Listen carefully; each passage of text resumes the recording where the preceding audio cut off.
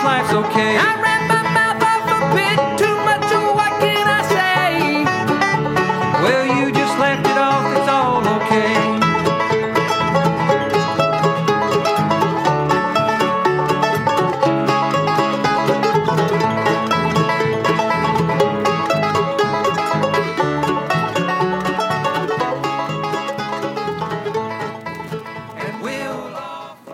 All right, we are back, and I swear that probably couldn't be more appropriate with being fresh back from Tennessee for a intro song. Kind of gives us that feel, that whole vibe.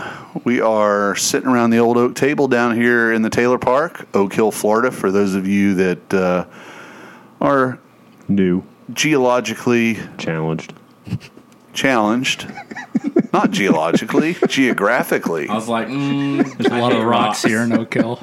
But, you know, you might not Maybe know much about limestone. rocks either. So we're looking at episode 82. And, of course, we have Ben here What's from up? Melbourne. We've got Jameson Howdy. from over in Dirty Dirty Land. old D-land. Myself here at the north end of the table. And you're going to hear a new voice. There's a new voice that you're going to Ladies and gentlemen. potentially come to love. There's We've got second person coming up from the we're minor leagues. We're working on somebody being able to come in and pinch hit when necessary, and He's got a great bunt. this guy we've noticed over the course of the last couple of months at the boat ramp specifically. We like the yeah. cut of his jib. He fishes. Will Davids, welcome. Hello. What's It's up, good to Will? be here. You know, you are dealing with a podcasting professional when they're invited as a guest and they show up with their very own show notes. That's right. Tell you what, Talk about prepared. He didn't like have this weeks in advance. I messaged him 3 days ago yeah. and asked him. So he did all this in 2 days, 3 days. Yeah. He came prepared. He was excited. You also told me the wrong location at first. I did not tell you the wrong location. I agreed. I you agreed to confirmed the wrong location. That's what happens, folks, when you don't quite read every word in the message. ooh, So But it worked out. Here I am. little dust up here. We'll move forward. Yeah. So let's start out with the obvious. Ben and I took a little trip up to Tennessee, and we were fortunate enough to have Andrew come and meet us. But, you know, of course, we had to get there first. So we broke the trip up into segments. Legs, if I was you going will. to say a couple of legs, but 2 segments. And our first stop was Charleston. So we departed at different times. Ben was taking my truck and towing a trailer with some recreational assets to get them up to the old farm. And we figured that we would roll into town at about the same time. So Ben actually kind of turned into, the lead car like you would have had in Smokey and the Bandit. for sure. Giving little road reports and, what's going on. And Ben, you saw a couple of whalers that were mating on I-95, did you not? Mating and waiting. Mating and waiting. Oh, boy. Oh, yeah. Southbound on... Southbound whalers, huh? Yeah, I was northbound trucking, southbound floating. I don't remember if we were in Georgia or if we were in South Carolina. I believe you would have probably been in Carolina. Okay. All of a sudden, that 2-lane each side hell? Ooh. Yeah, that's what it was. Trucking north, it's like I don't need the GPS to get to Charleston. I know how to get there. And all of a sudden, it starts seeing red lights, slow the truck down. I'm pretty wide berth anyways because I'm towing stuff. And I'm like, oh, we got to pass a wreck soon. We're creeping real slow. And on the left side, someone in the southbound side, someone in like a 26-foot U-Haul rear-ended a flatbed with the 2 whalers stacked on it Oh, yeah. and completely knocked Like, this one knocked the engine off. It was laying in the right-hand lane. Nice. Be more specific than this one. We're looking at you. Well, the Theater of the rear- mind. You've got to describe it. The it was rear- it was the boat the furthest to the rear of the trailer. Correct. Okay. Knocked off the Yamaha 300 off the back Ooh, 300. into the That hurt. slow lane. Okay. You didn't slow Knocked down. the boat off the trailer into the ditch. Ooh. Broke the T-top off of it, and it was on its side, not even like listing. It was completely knocked over.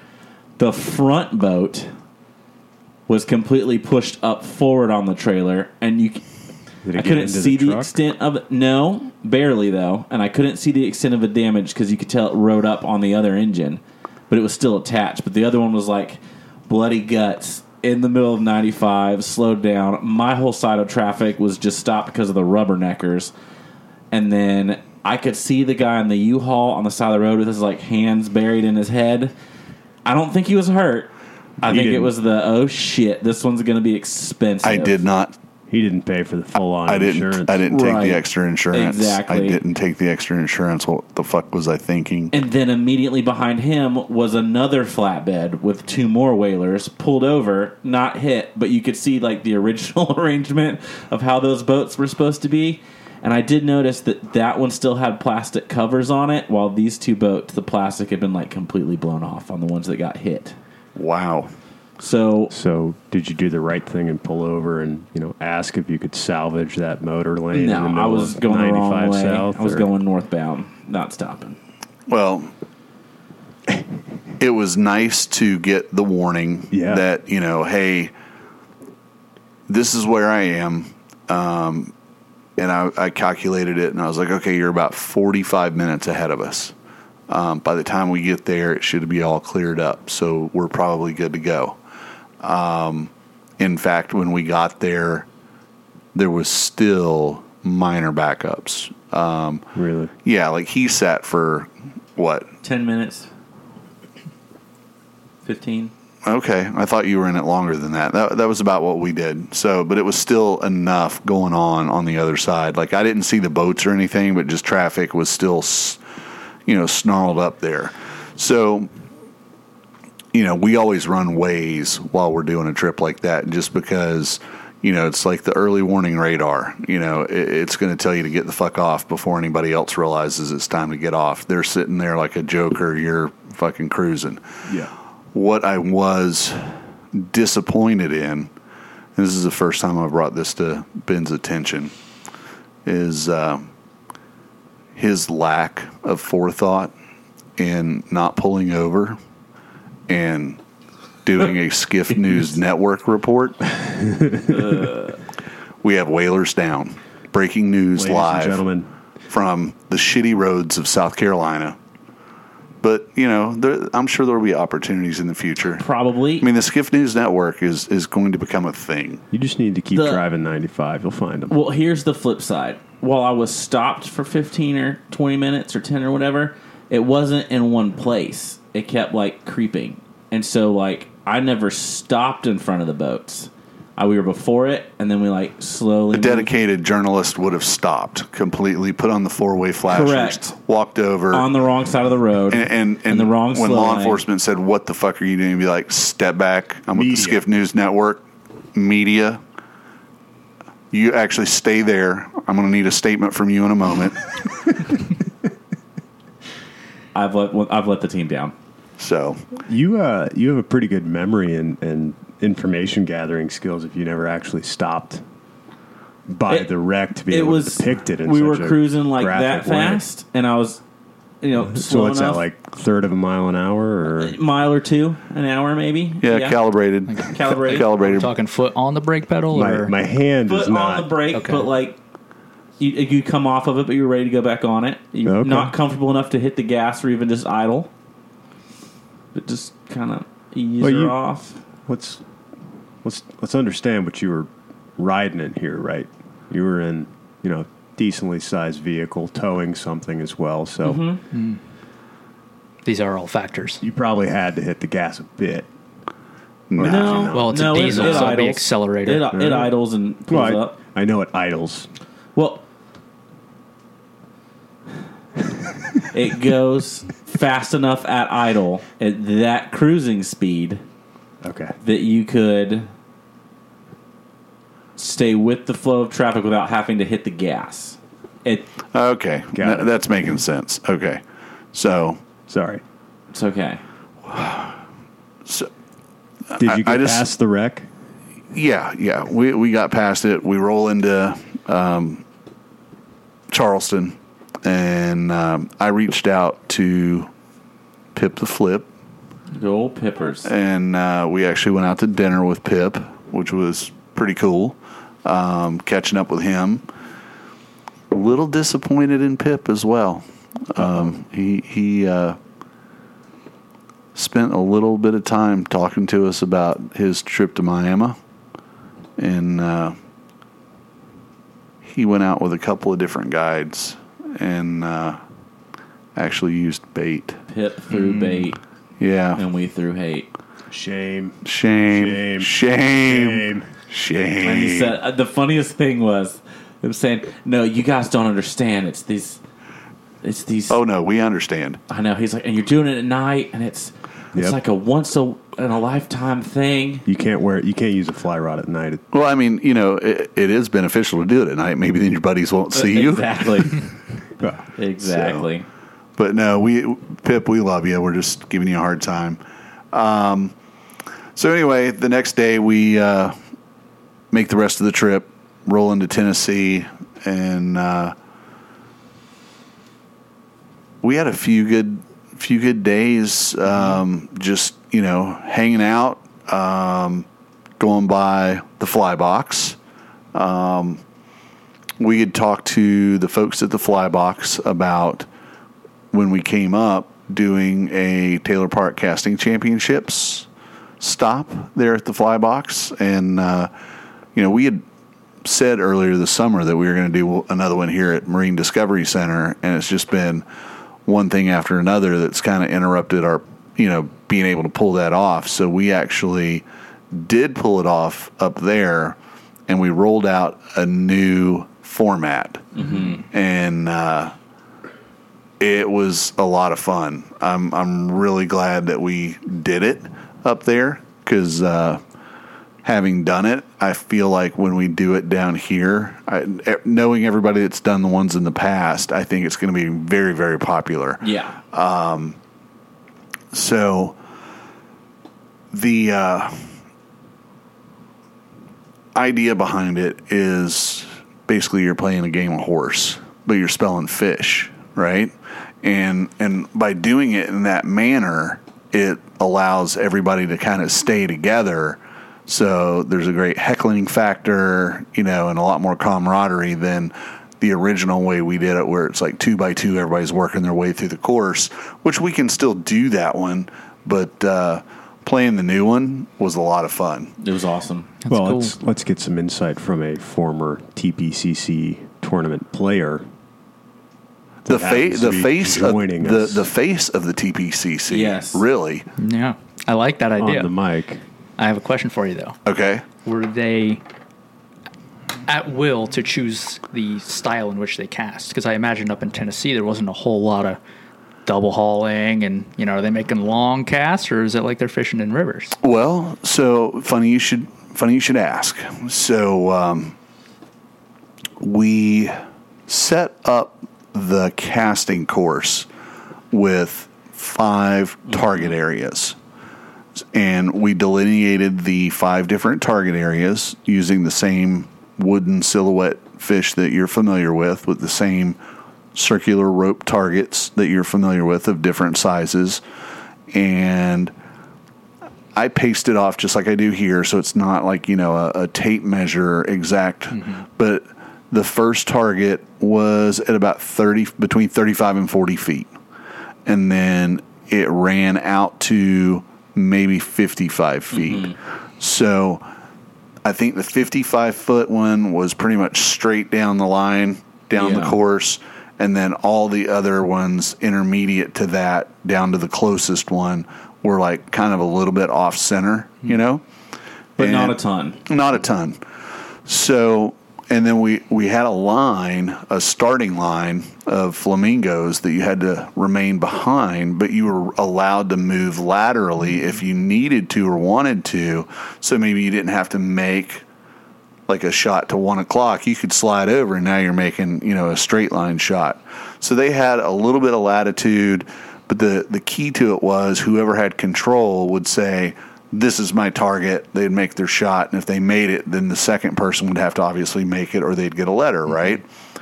Well, we got there, got things set up.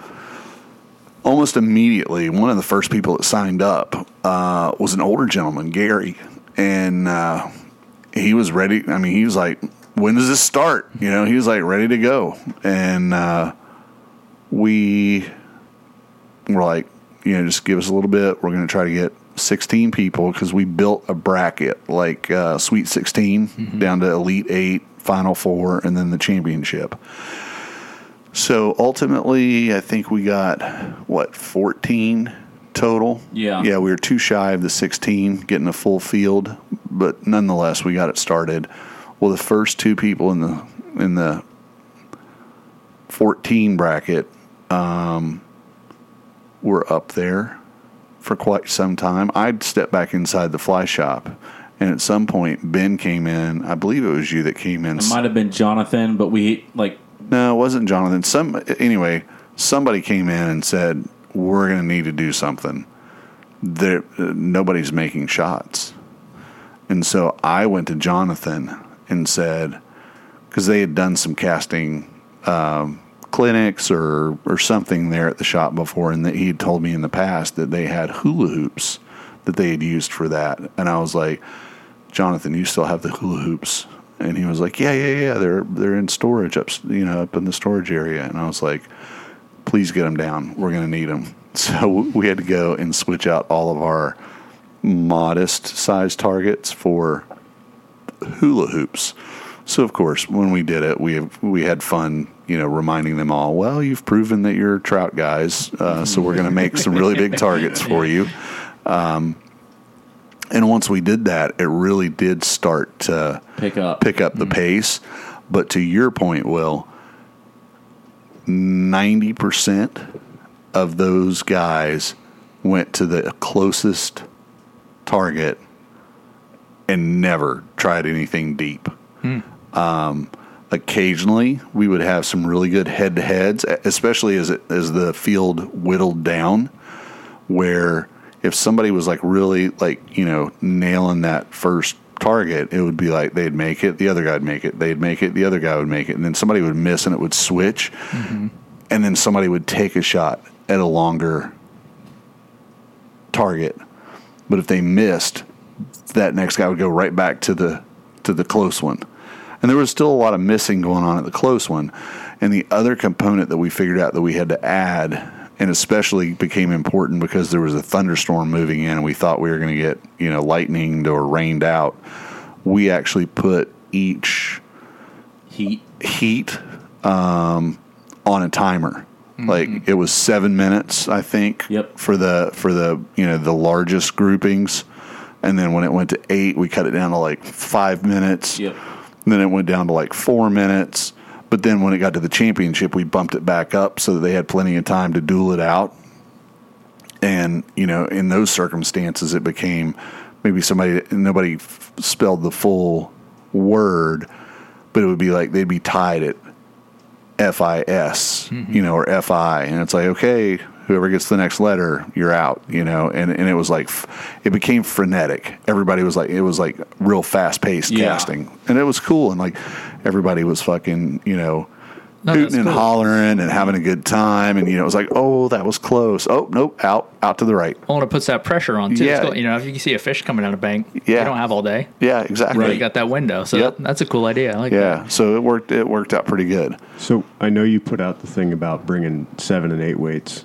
Did you have mostly 7 and 8s, or did people still bring There's a couple 5s.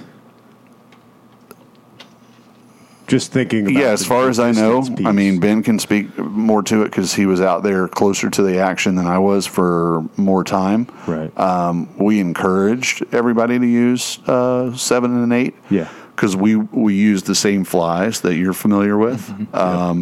So, if there was a guy throwing a 5-weight with those big bugs, I didn't see the wheelbarrow with the balls, but, he did it.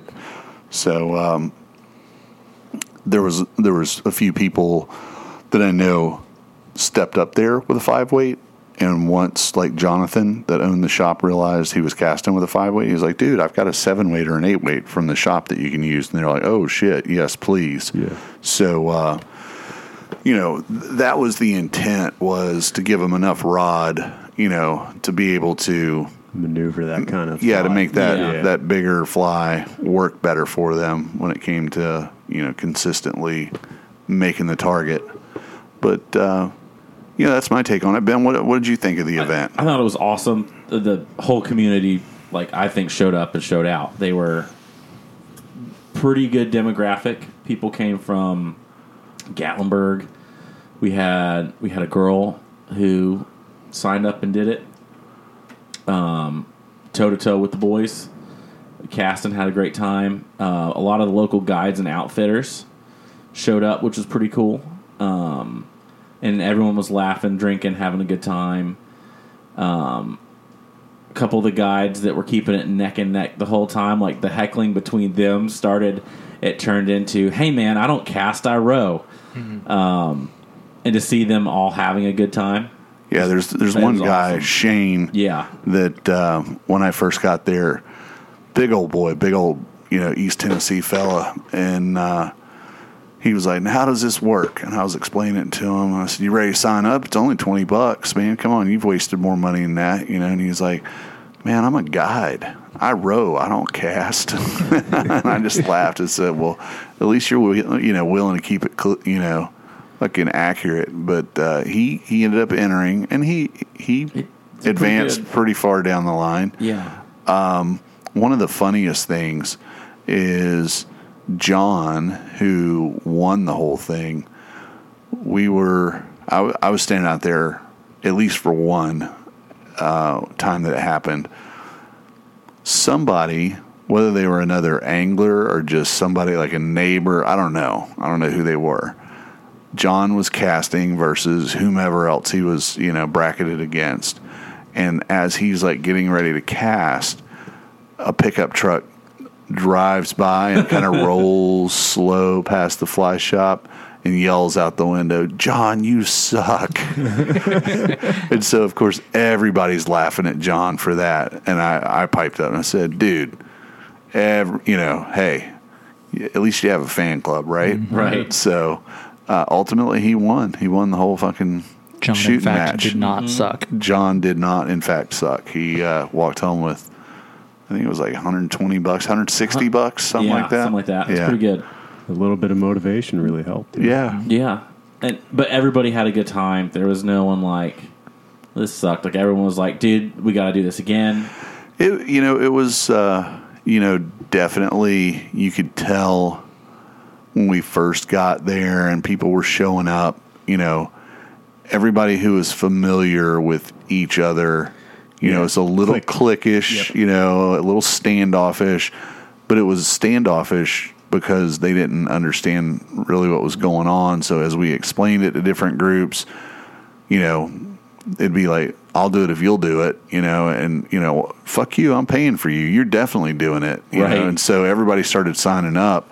And then next thing you know, these guys are all having a good time. And, that was really the goal of it. Like we've said, forever on the podcast, it's all about having a good time. And if you can't have a good time, you're in the wrong sport. So, right. But, just had a little bit of that pre-event jitters. Yeah. And I think we got a little bit out of order because I've been alternating taking these glasses on and off.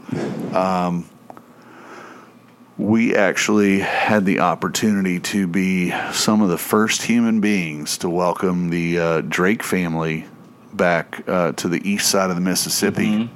And I got to see the Drake Mobile. The machine. Holy Moses. Yeah. What a freaking just Sweet. Work of art. Sick piece of kit. Yeah. What do you think that thing weighs? I wouldn't even begin to. It's got to be like around 10.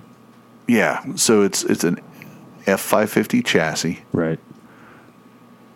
and then Carbon fiber. yeah. So I mean, I guess the weight of the. The shell's He didn't probably make it as a shells. carbon fiber, though. Oh, he No. didn't. I thought he did. I'm pretty sure he told me he was doing it out of regular resin, like vinyl ester. Well, that's Yeah, the you can resin. use that Yeah, you with can carbon. use. Yeah, but the the carbon fiber is the fiber within the resin. Yeah, but instead of glass. I think I could be wrong. I thought it was glass. Because I think when I saw it in March, the inside didn't look carbon, but I could be making it up. Yeah, I don't So know. the Earth Roamer F550 has a gross vehicle weight rating of 19,500 pounds. Okay, So so that's maybe- with, payload. But Right. But that's it's not no, so small. I could be Still, way they're off. 'cause probably not all. It's not like this is missing like the features of that. No. Right. It's Well, and well, that's the to say Earth the Roamer one least. specifically that has that Yeah. GVWR. well, I hope certainly that we're good enough friends that I'm not calling Wilds out. At his expense. I am going to tell a little story that I thought is pretty funny, and I think he gets a chuckle out of it too. He gets really focused. He's designed this thing. He's built the molds that he's going to, create this shell out of, whether, it was with glass and resin or carbon fiber and resin. He's got it going, and he's putting it together, and he's fabricating, and he's putting, solar on the roof. He's putting, air conditioning. All it's coming together. And what are the size tires? They're like They're 44-inch. 44s, and they're like like the rims. M81s. so it's like dual bead lock. Yes. Triple bead lock. Yep. Right. Yeah. So this thing is like Impenetrable. just getting bigger and bigger and bigger. And they realize the roll-up door is about 2 feet shorter than what they've built. So when the day came to roll her out, part of that day was sawzalling Cutting the door open. the door open, taking the door down and cutting the building open, which, if you think about it, is like, almost like metaphorical, the birth of this Yeah. fucking beast, Wow, a C-section. I mean, I wanted a bigger door there anyways. a C-section. Yeah. So, Wow. I think they did 21 days out west Yeah. in that thing. That's cool. And, Picked up their drift boat and yeah. Yep. And up until they got to the old homestead in East Tennessee, they didn't have to hook it up to power or anything. It ran off solar the whole time because they had enough sun. wow. And it was until that last day driving back where he's like, Yeah, it was overcast and kind of icky. That's a super long boondock by Yeah. any standard. standard. I mean, that's Has hot water shower, nice little kitchenette in it. talk about self-sufficiency there. You know who needs one of those?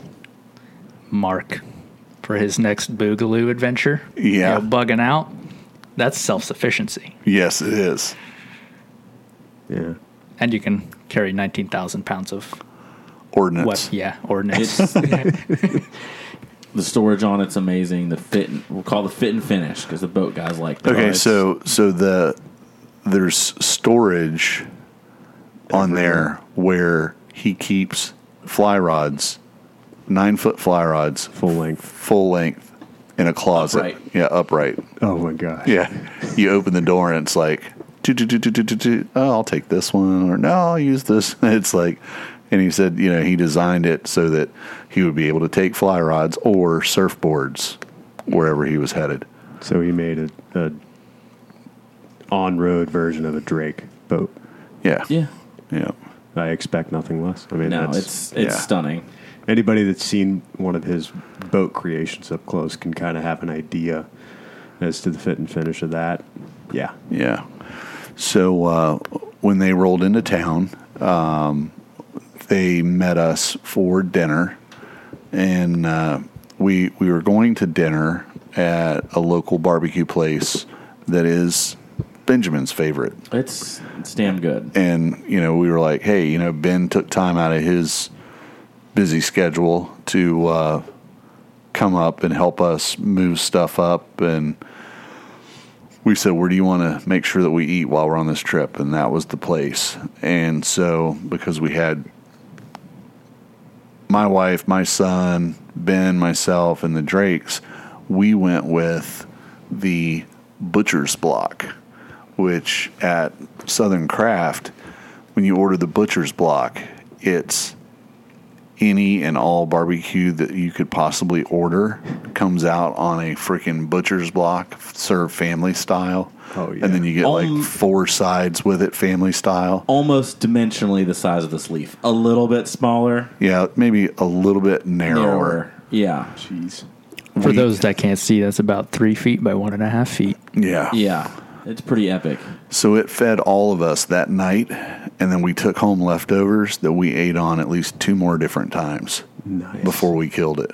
And I think we even tossed some at the end of the trip. See, now that's... So if you ever find yourself in East Tennessee, there's a Bristol location and a Johnson City location. And I've actually had a couple of DMs over the past year or two because we've talked about this place before. Mm-hmm. Put it on your list. If you ever go up to fish the South Holston and the Watauga, you have to go to Southern Craft. And you can get, they've got a 2-meat sampler. They've got a 3-meat sampler. If you're by yourself, don't go get in this Butcher Block. Yeah. Like you need at least 4 You need an guys. army. You need at least 4 guys to do it. But it's amazing. So good. So when you described it, it reminded me of like if you ever go to a sushi place with a bunch of people. And you get that giant boat. Giant boat. Yeah. If you order enough rolls, it reminded me of that, but better because you can actually take it home. Yeah.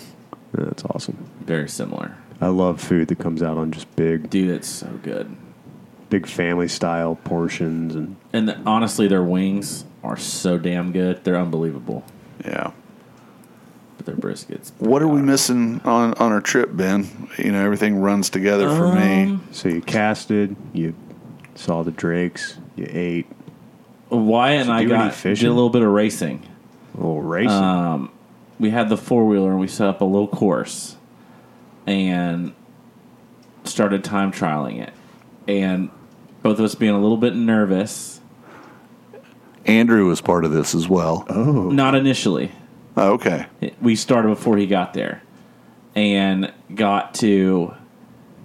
The first lap was 50 seconds. Around the back of the house, out past the hangar, down the airstrip. Landed.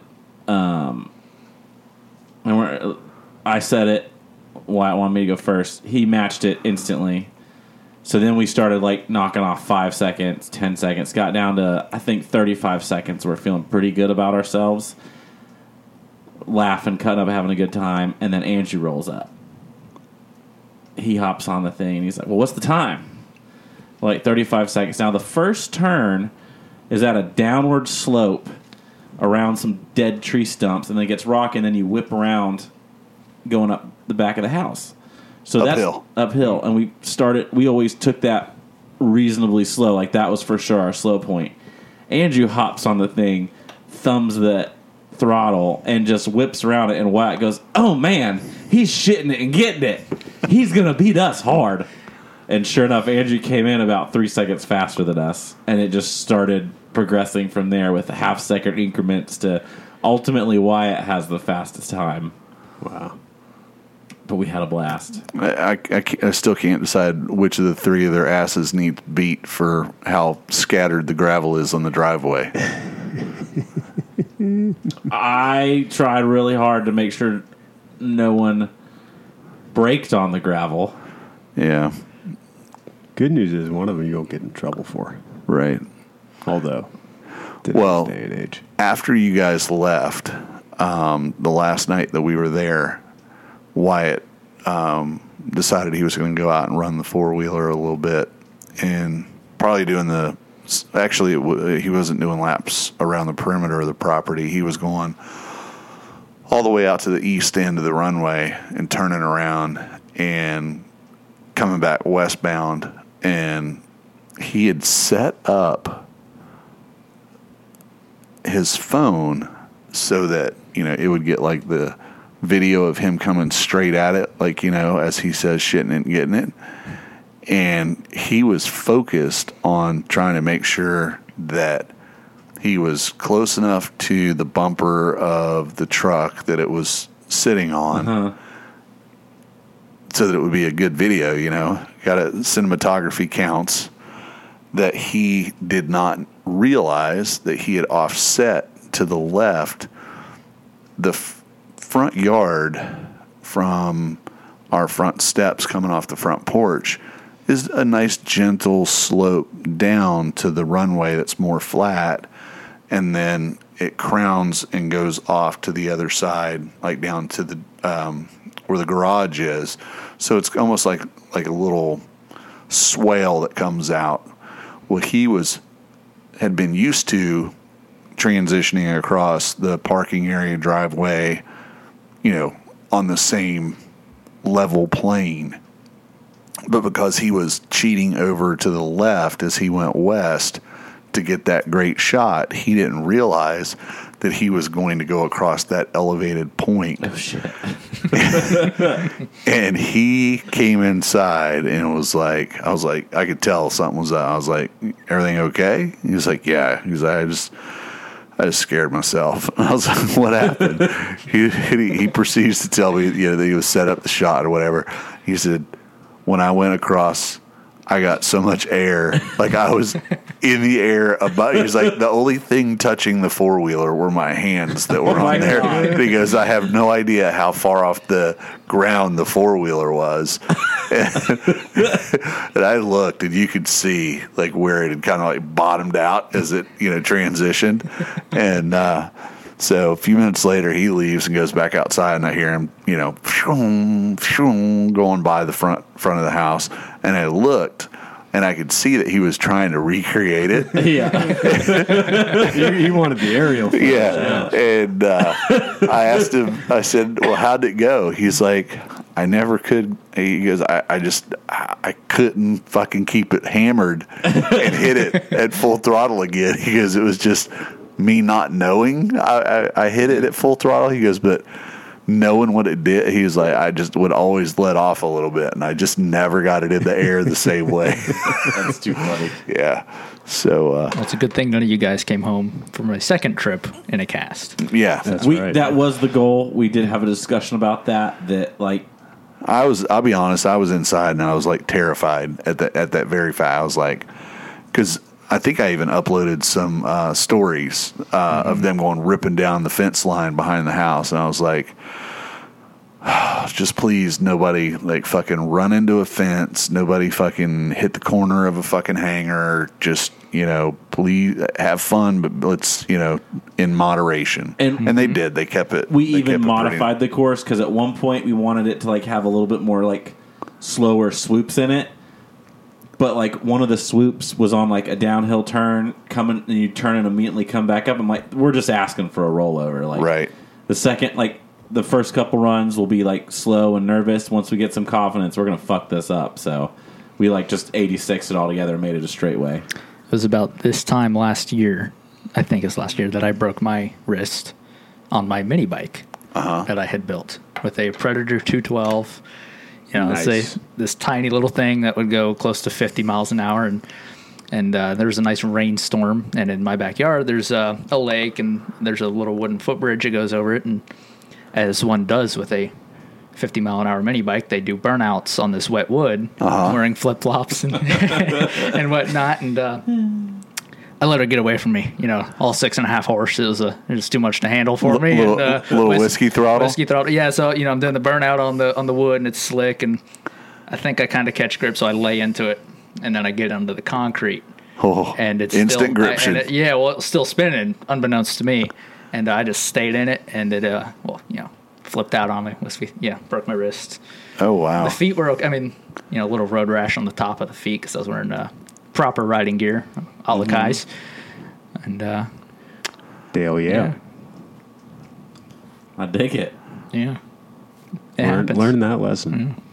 Well, Shannon and I took the quad and ran over to my neighbor Howard and his wife and sat down and talked to them for a little bit. And it was right at sunset. And I think you can see a little bit of the footage of our ride back home.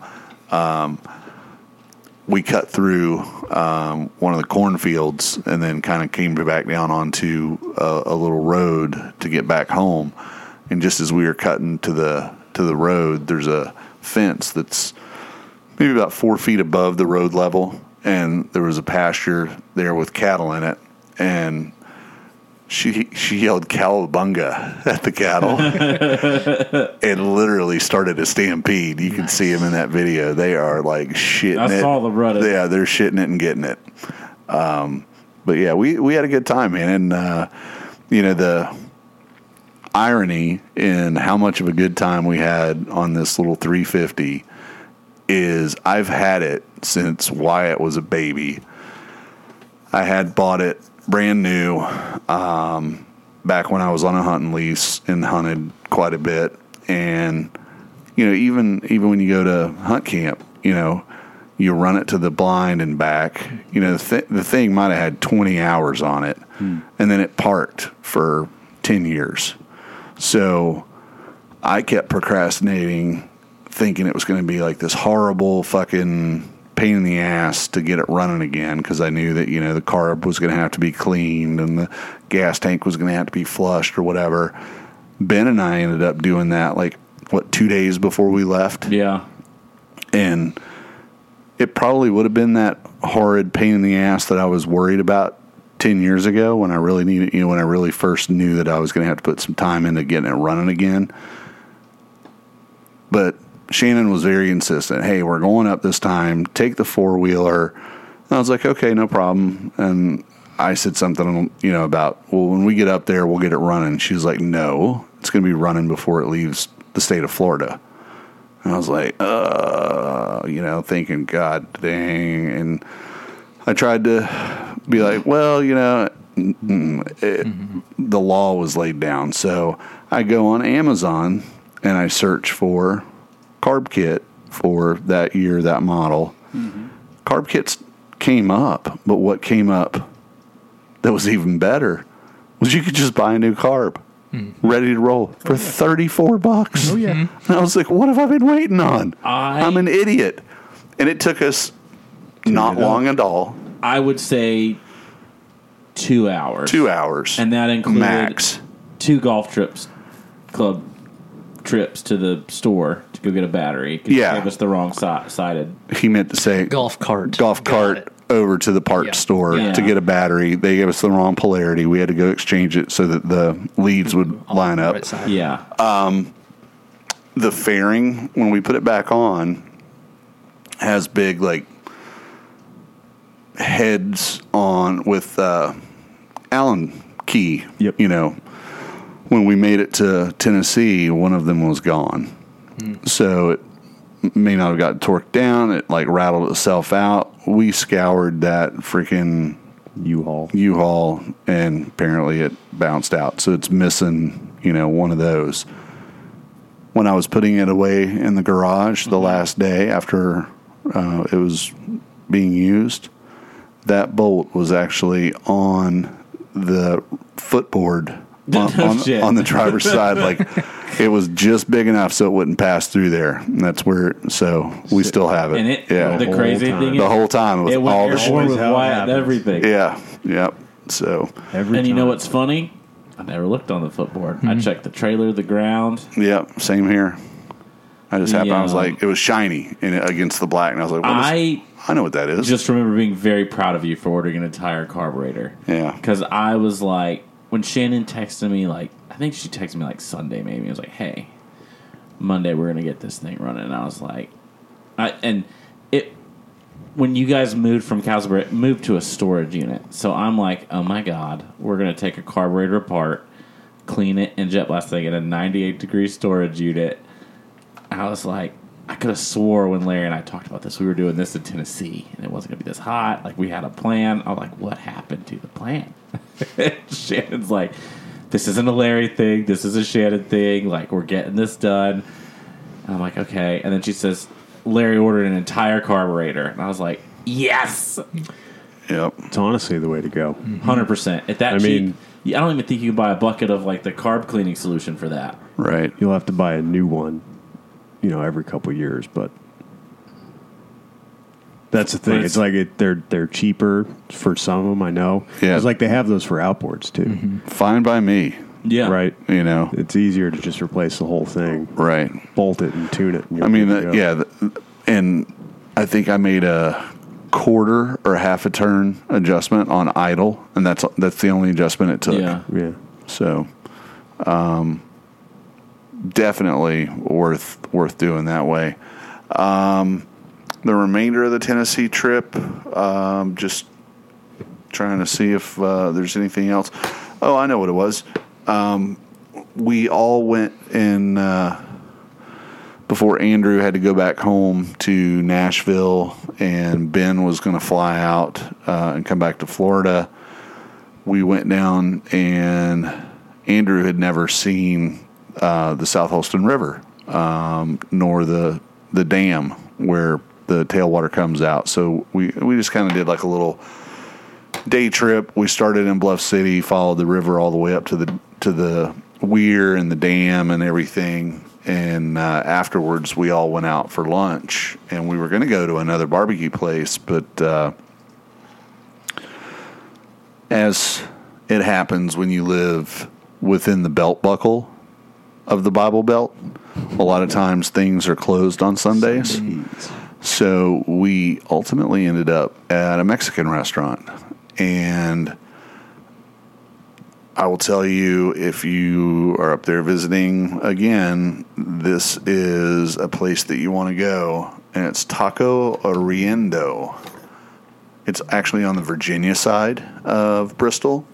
And it is fantastic. Super good. But while we were there, the weirdest conversations that we had, one of the weirdest conversations we had was Andrew and Wyatt, Ben to an extent, trying to let us educate me on like some of the more contemporary slang and what it means. And me being a Gen Xer, I was just like, they're like, well, what about this word? What does it mean? I'm like, fuck all if I know, But one of the funniest was yeet. And Andrew explained yeet to me. He was like, did you ever see the guy where the bobcat attacked the guy's wife and he like picked it up and threw it? And I was like, yeah. He's like, he yeeted it. And I was like, oh, okay. So they had a lot of fun with an old Gen Xer trying to, use words in context over lunch. But then, lo and behold, today on Instagram, I saw a lot of people posting about that little cheap Heat cannon. the heat cannon. I was like, oh my God. What High Point Eat Cannon. Yeah, High Point Heat Cannon. So $220. And they had- they're trying to educate me. They had a contest to name that gun, and that's how it got named. Is that what it was? That's what it was. Okay. Yeah, I think yeet's the only word I remember from my contemporary slang I think lesson so. afternoon. I know there were a few more that you guys tried to share with me, but We'll do a PSA for some of you older listeners out there Yeah. one of these days. Looking at you, Georgia Drifter. so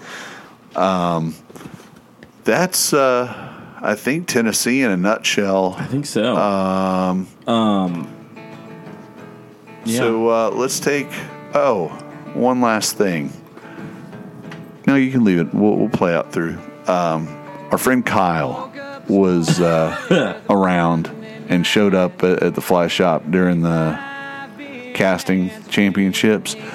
But the one thing that really made me proud was Kyle can lay claim to being the first person that actually made it a point to go by my house, and at the end of my driveway, I have a sign that is covered in fly fishing stickers, and he slapped one of his Kyle stickers on there. So if you're a new listener in East Tennessee, find that sign, and when I come back, I hope to see more stickers on it. Be more like Kyle. Go slap some fucking stickers. All right, we'll be back from break here in a minute, and keep her rolling. Says you know what, boy, you're just one of a kind. 'Cause I'm a dying breed. What you get is what you see. I'm not trying to be anything that I don't want to be. 'Cause I'm a dying breed. I pick a little on my sixth string. I'm like vision in a small stream. Paying cash kind of thing. 'Cause I'm a dying breed.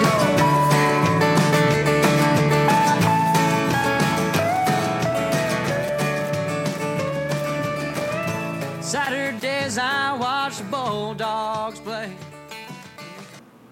All right, we're back, and everybody's moving just a touch bit slower, courtesy of Miss the Dakota. lovely Miss Dakota that sent Homemade. homemade oatmeal cream pies, and Can- that's on the heels of a rather delicious yet heavy dinner of venison backstrap, field peas and snaps, mashed potatoes and gravy. Very old school Southern meal here. Yeah, we're kicking it pretty And- old school and for it sure. slapped. Bedtime's coming soon. Yeah, I might fall asleep before we're done. Welcome to my side of the table. All right, There's a coffee maker. you know, in deference to Will holding it down and showing up prepared, why don't you dig into those show notes and tell us what we're going to talk about? All right. Well, yeah, I had a little bit of a trip on my own. My girlfriend just finished up a summer internship with General Motors, so I flew up there to help her drive home. Where's that now? Detroit, Michigan. They're still in Detroit. Did you see Eminem while you were there? No, I looked all up and down 8 Mile, and You mean you didn't fly? I only to got shot Mexico? at 4 or 5 times. But I just said, I just started rapping Eminem. I think I gained their respect. Did you drop a 20 and buy a house? But yeah, so we drove back in one day. It was 18 hours in a Honda Civic. That was, I was happy to be back. But there were a couple interesting things along the way. For instance, the heartfelt moment I shared with a West Virginian in a Wendy's bathroom. Oh, Yeah, it was actually, I came out. It was a positive experience. This is we're in West Virginia, so we've been on the road for quite a while so far, and no one wants to be the guy that rips ass in a Honda Civic on a road trip. So I've been holding it for a while, and I go into this bathroom, go to the urinal, and I see that there's someone in the stall, but I'm not a shameful man, and I let one fly while I'm at the urinal, and it makes me chuckle. And then it makes him chuckle. And then it made me laugh, full on, and him too. Like, we were both trying so hard to not laugh, but but you both knew what was going we both on. knew, He knew instantly that Yep. you were riding with the girlfriend. exactly, And so I, of course, finish first, and I go and I wait in line in the Wendy's because I'm going to order some food. And the dude comes out, and either he recognized my shoes or he just said, or he just thought to himself, that's got to be the guy. And we just shared one of those eye contact and just little head nod moments. That's awesome. Yeah. So that was the highlight of the trip. The rest of it was pretty much rain from Ohio to the Florida border. Yeah, so that sucked. I did the first leg of the mountains in torrential downpour, and then for everyone that doesn't know, my girlfriend is from Cuba, and her dad flew up as well to help drive, and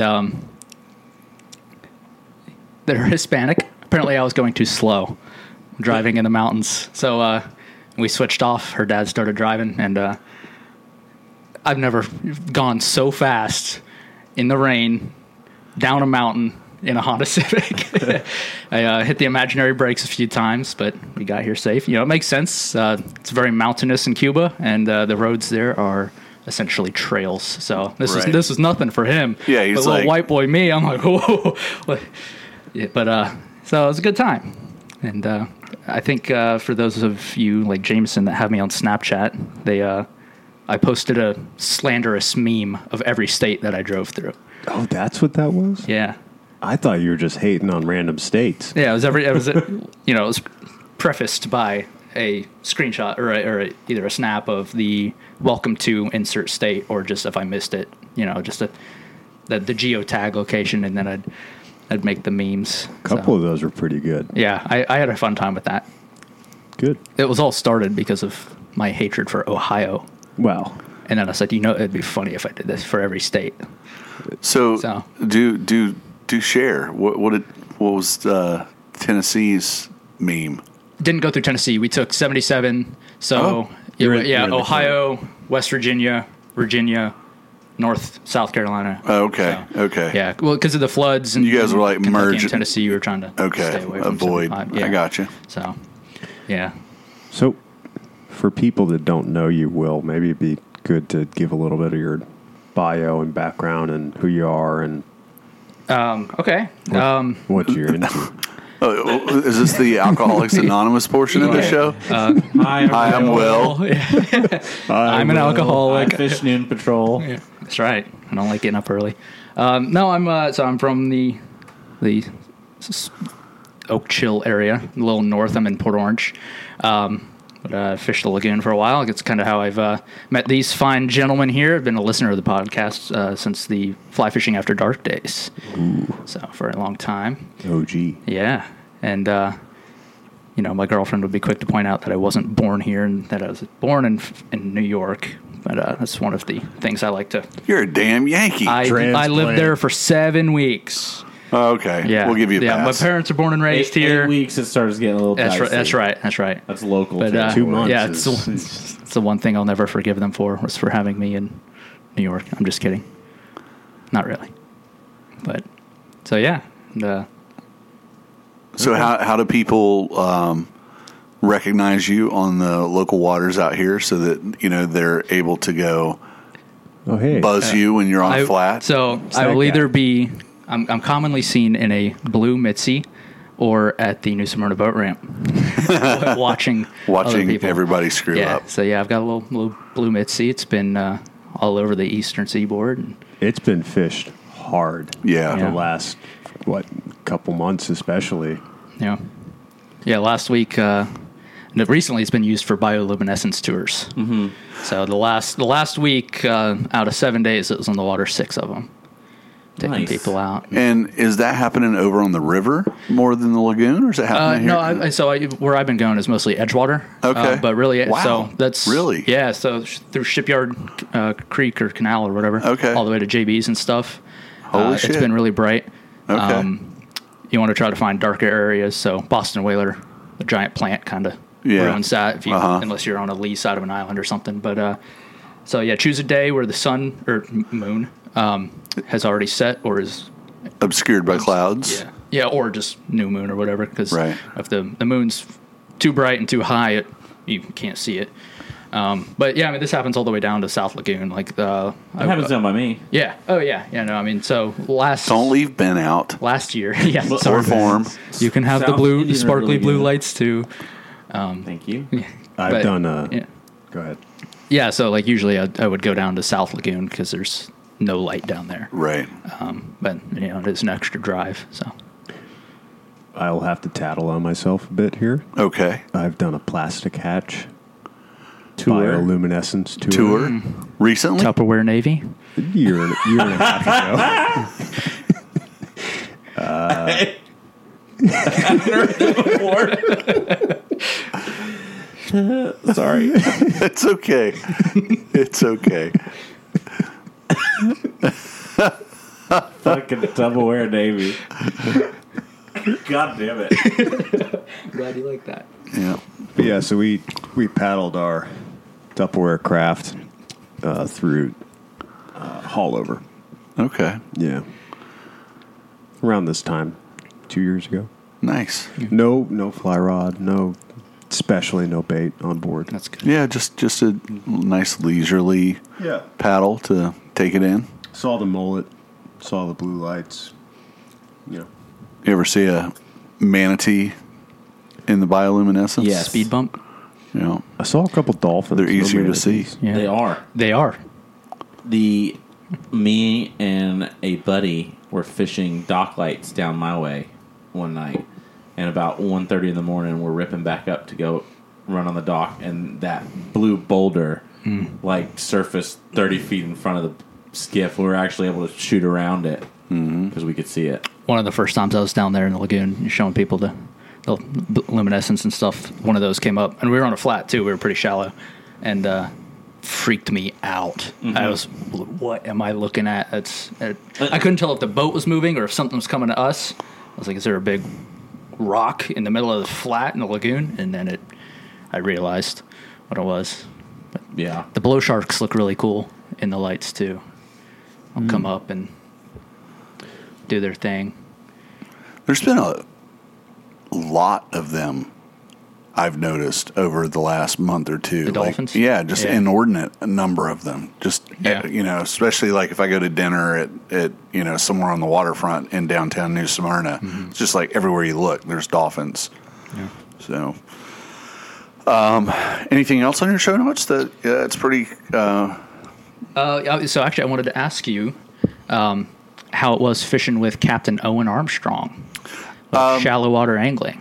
Yeah, I had a good time. yeah. I would hate to do this to you on your first time here at the Old Oak Table, but have you not listened to previous episodes where I actually detailed how our trip went? Oh no, I did. And I talked. You talked about multiple people being on the boat, and I caught some nice redfish. Yeah, and whatnot. yeah. Owen's a good. Yeah. Owen's a good dude. Yeah. I'd fish with him again. Just been waiting on the invite. Ooh. But hadn't happened. So maybe he's not saying the same about having me on the bow. I don't know. No. He told me he had a good time. It's always funny fishing with Owen. He's a character. Yeah, he's He a good makes it a dude. good time, whether you catch fish or not. And more often you do. And I think that I even part of my commentary about fishing with him was his he's laid back when he's calling out fish, but like he also is really good about sharing the excitement. And when Mike made that one cast and that fish took off, he was like, "Let's fucking go!" He gets all excited, which you gotta love. Yeah. So I'm going to use your question about him as a segue, and it's a question for everybody at the table. So, have you ever thought, and if you haven't, you're going to give it a little thought, when in baseball you leave the batter's spot or the on deck circle and you stroll up to take a cut at that first fastball, you have a walkout. Talking about walkout songs? Yeah, what is your walkout song to getting on the fucking front of the skiff?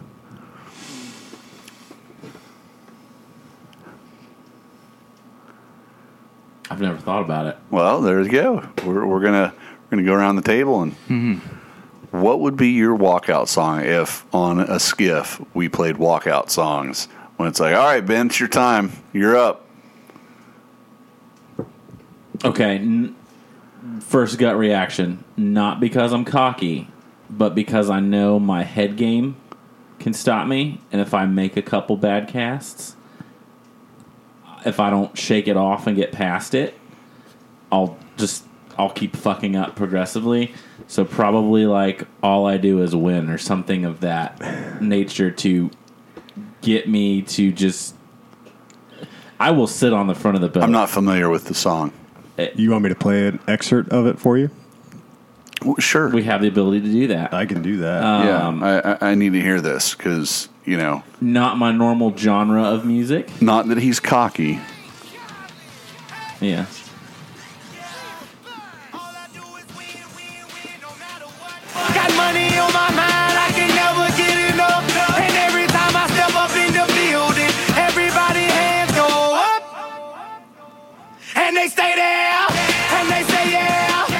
I would say right. it's that because, like, when I step on, especially if it's been a while, when I step onto the dance floor, I'll be like, "You're the fucking best caster in the history of the damn world," and I will hype myself up in my head so much, even if I know I'm a little rustier than I should be. Okay. I like it. That's mine.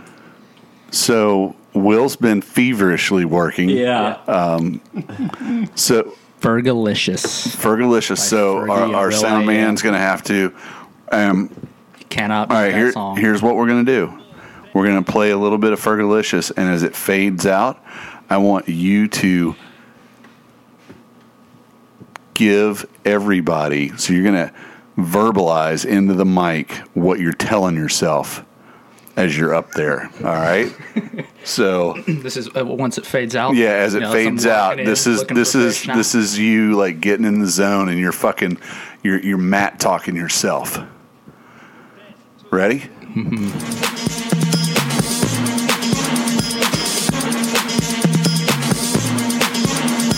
Listen up, y'all, cause this is it. The beat that I'm banging is delicious.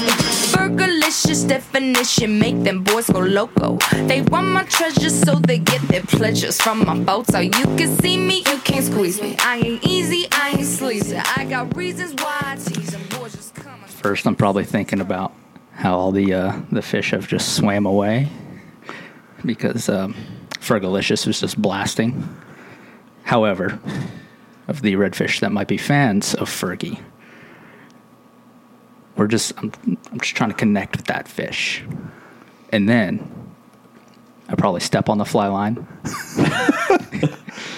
get pissed at that, and then watch that fish swim away as well. That's usually what would happen. All right. If I'm on the bow. All right. Like you said, how you those gentlemen up in Tennessee would say, "Yeah, I'm the guide. I pull." I gotcha. Yeah. And I'm not a guide. that's the downfall of being the guy with the boat, Yes. right? Hey man, when are we going to go fishing? No, what you mean to say is, when am I going to go pull you around the lagoon? Probably 12th of never, because I don't know you well enough. February 31st. Yeah. So, Jameson, do you have I do have one. something locked in on what you think would be the appropriate walk-up? So I was stuck between two, and there was one that I was going to use as my walk-up song for baseball, and it was called Beer Can by Luke Combs. Okay. But for fishing, I'm going to go old school, and I'm going to go with Little Back in the Saddle by Aerosmith. Okay. There you go. All right, well, let's hit it.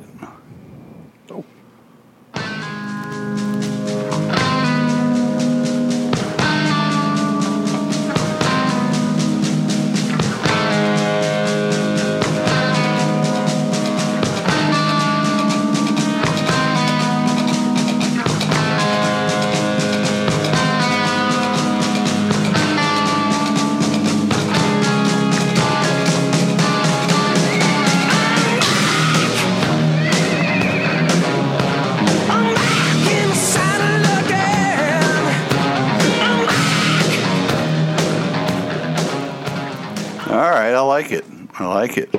So you've been back on the back of the boat, or you've been riding third bitch. Yeah. And you're back in the saddle again. Right. The eyes start, patrolling shorelines and looking for fishy-looking things instead of, bird and, look at that cloud and whatever else may distract me. That was a mullet.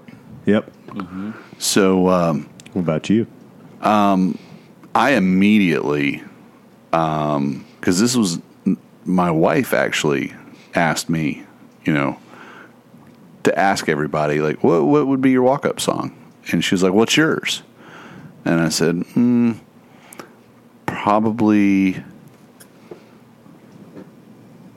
It Ain't Easy Being Me, Chris Knight. And she was like, play it. And I played it, and she was like, no, that's not a walk-up song. She's like, it's got to be something with a little bit more, like upbeat tempo to it. And I said, no, wait. You asked me what my walk-up song would be, and to me, that would be it.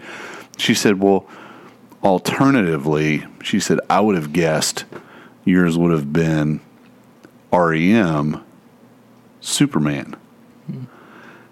So I'm kind of like, I get her vibe, and like you definitely win when it comes to style of song that she's kind of looking for. Yeah. Will's solidly in that genre. So I would have to say, based on a little nurturing and correcting from her, it would probably have to go from It Ain't Easy Being Me, which is just I'm going to say that's not my walk-up song, that's just my fucking anthem. But my walk-up, I would probably defer to REM Superman. So It Ain't Easy Being Me is what you're listening to on the way. That's right. You know, just That's right. When you're cruising. When you're cruising to the flat. Yeah. So...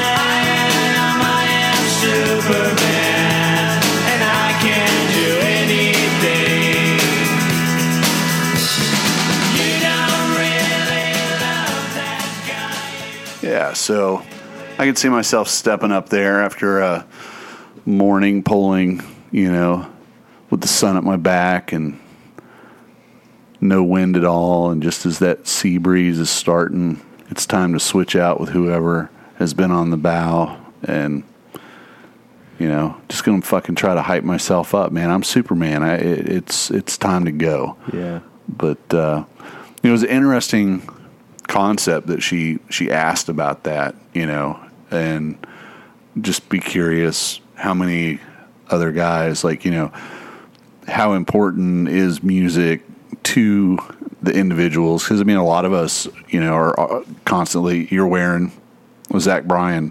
Mm-hmm. Yep. You just went to a show. Yep. Wilds and Bree went to...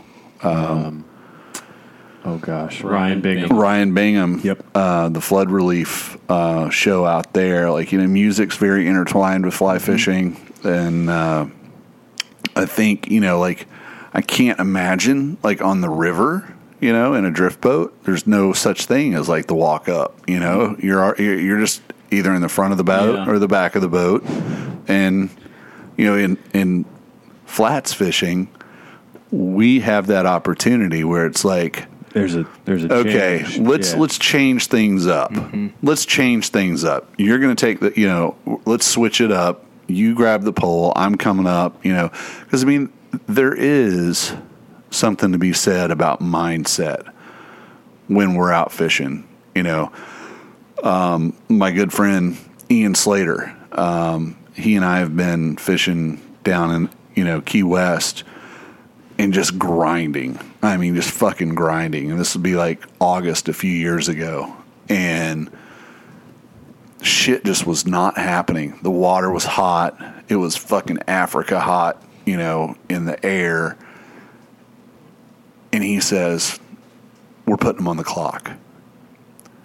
This flat has 5 fucking minutes to show us a fish or we're leaving. Boom. 3 minutes later, fucking tail pops up. It's like almost like you can will it to happen. Mm-hmm. And I think just as much as doing something like that, just saying, hey, let's switch it up. Let's, because I think we all would agree the gentlemanly way to fish a skiff with 2 guys is, whoever gets the bow until they catch a fish, right? And then you switch out and, that guy's up there until he catches a fish, and then you switch out.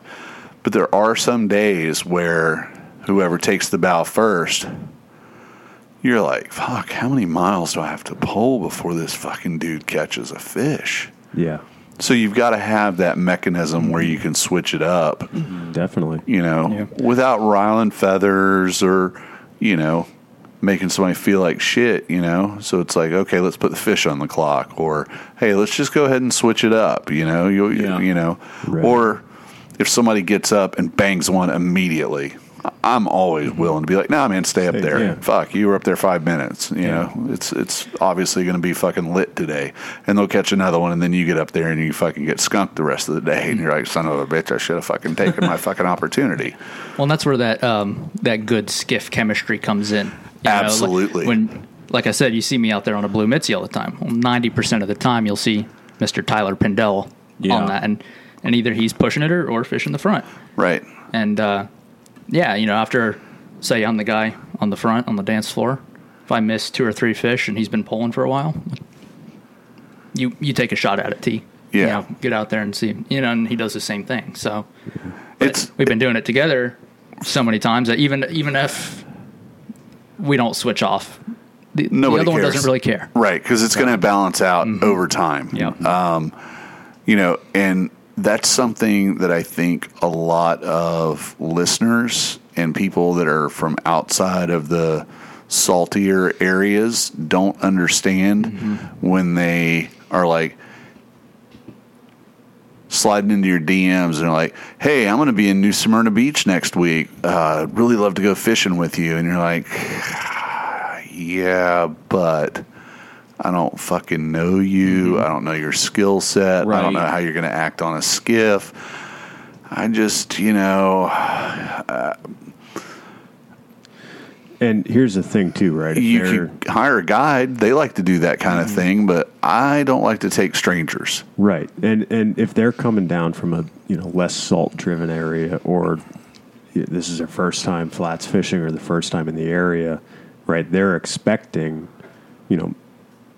hopefully they're not, but most of the time they're thinking that they're going to be on the bow quite a bit, right? Right. And it, as you said, pay the money for a guide. Yeah. That's their job, is to put you on fish. Right. We're not guides. If we go out fishing with somebody, there's a mutual acceptance that, hey, I'm going to pull some, you're going to pull some, we're going to go fishing collectively together. Well, I'm not going to. hey, bro, I've never pulled a boat, but I'd be more than happy to pull you around. Yeah.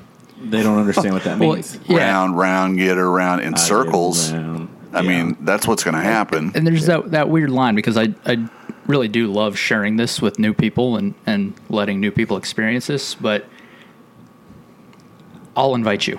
Yeah, bingo. go. And it's probably after I've had a beer with you somewhere and I've kind of done that initial assessment of, Yep. could I vibe with this guy on the boat? Yep. Right. Or, was the conversation over warm beer and cold food at JB's labored and, just didn't click? Right. Probably not going to hear the invite. But, and that's the, you get back to that age-old discussion of, people ask, well, how do I get better? Or how do I, get to where I can go out with people? Well, you've got to spend a little time paying your dues. And sometimes your dues is just being happy with going and meeting somebody for lunch or for a Right. beer and let it develop, A new buddy of mine, well, he's not really a new buddy anymore, but he's from Texas. He's the funniest dude you'll ever meet. So he's born and raised in India. So he looks Indian. His parents are Indian. But he spent most of his... In English, he has a Texas accent. That's awesome. It's the most confusing thing ever. He's awesome. But he's interested in fishing and stuff, and he got that invite. And it was the coolest thing. First time out, he sight fished a red, on the front of the boat. But the whole time, he's asking how he can help me. Offers to clean the boat afterwards, paying for gas, just doing all the right things. And, Right. And since then, he's gotten a lot of invites back. Sure. And he will. But it's that he's got that connection. He knows. Right. A little bit of what's what. self-awareness. Yeah. Yeah. Not the, hey, man, I'm in town. Can you take me out? Right. And those can be fun. Especially like you've DM'd me a couple or texted me a couple times like, hey, so and so's in town. I'm actually busy this weekend. Do you mind? And I'll instantly we'll Yeah. go do it. If Larry's giving them the green light, we're good. I've got local brewery in town. I usually shift people through. Do dinner there. see how it goes. We'll sniff test.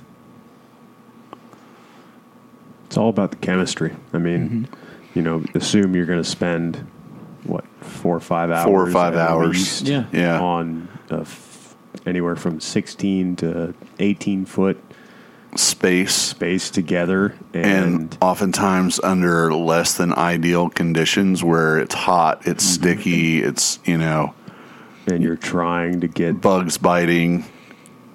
trick Like a you said, fish into Jameson, like eating. I want to catch a fish too, Right. or at least I want to see one put on the boat. Right. Sure. Because that's the other thing is, without the guy on the back, you're not catching one either. Right. And actually, that kind of leads me to my story of my first solo attempt down in the lagoon last week. But Takes practice, doesn't it? Yeah, it does. It's a dance. I yeah. fish a lot Well, I did a solo. little dancing in the water when I fell in. So. So let me. First time? Well, no, I've fallen off the platform a couple times, All right. but So when you fish your Mitzi solo, you fish from the platform? The no, pulling I was from the bow, the casting Okay, platform. okay, so So the Mitzi's V bottom, so it's not the shallowest float. I mean, it floats as shallow as I would ever want it to in the lagoon.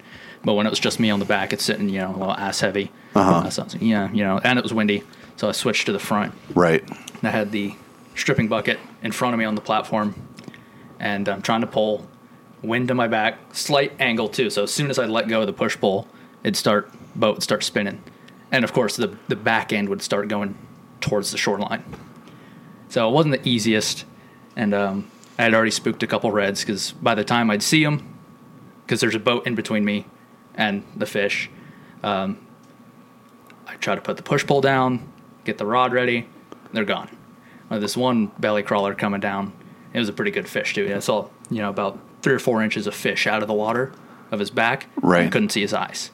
Oh. So he was a pretty good fish, and he's coming down the bank, and he comes around this dead tree, and I've already got the push pull down, I've already got the rod in the hand, still got the shot. I'm like, all right, this is cool. Get the first one in front of him, and he kind of just swims by it. Well, a little heartbreak there. Pick it up, put it in front of him, and he trucks it. But he doesn't stay glued. I don't think I trout set him. I don't know. I haven't had my heart racing from a redfish in a long time. That one got me going, and so I was, whatever. It's cool. I'm happy I got that close to it. And first thing I do is call my buddy Tyler, and this is another part of the story that I'm solo now because he just started an engineering job at Boston Whaler, so I got to fish now by myself sometimes. But so anyway, I call him. He's on his way home, and actually he had just stopped by New Smyrna Outfitters where my other buddy Trent works. So they're talking. They put me on speakerphone, and I'm telling him what's going on. And I'm not used to pulling from the casting platform, which has rounded edges and it's a little slippery. And foot slips off the back, and I got to bail. So While you're on the phone? while I'm on the phone with him, I'm talking to him, so they hear, "Oh shit, I'm going in," and then splash. And so I didn't fall. I was able to step down. So first they hear the crash of me landing on the deck, and then going in the water. And I was just, it was up to the knees. So it could have been way worse. Right. But It happens, it's a good man. story to tell. Yeah, it happens the best. yeah. That's great. Along the same lines with the music, one of the most interesting things about the fly shop where we did the event is they actually have beer at the fly shop. They have 6 taps and then a cooler with a bunch of beer, and they're fairly fluid with what time they close, according to how many folks are Depends on who's there. hanging out and who it is. Yeah. And Shannon made the comment to the owner, Jonathan. She was like, well, you just have to make sure that you have closing time queued up so that when the time comes, you just bring the lights up, play closing time, and be like, not telling you got to go home, but you got to get the hell on up out of here. And to hear that in reference to closing a fly shop was just the funniest thing to me. Yeah. Yeah, because it's not something you'd think would be a normal problem, Right. like on a nightly basis. Yeah. So, Well, and speaking of beer, I mean, I like to drink when I fish, oftentimes. And sometimes cracking that first beer early in the morning, usually you want to do it after a fish, but sometimes if you do it prior to a fish, it'll change your luck. absolutely. Do you pour a little bit in for the fish? No, I haven't done that. I have a couple of friends that do that. You can give some to the fish gods. Pour one out for the homies. Yeah. Not the whole thing. Well, Yeah. Don't have to be Bring an that extra. generous. So, what's your favorite skiff beer? that is a tough one. It changes from time to time. Yeah, depends on the time of year. Oh, I can see that. I can see that. Depends on the temperature outside. Depends on a number of factors. But I would say a go-to for me is something light, something easy drinking.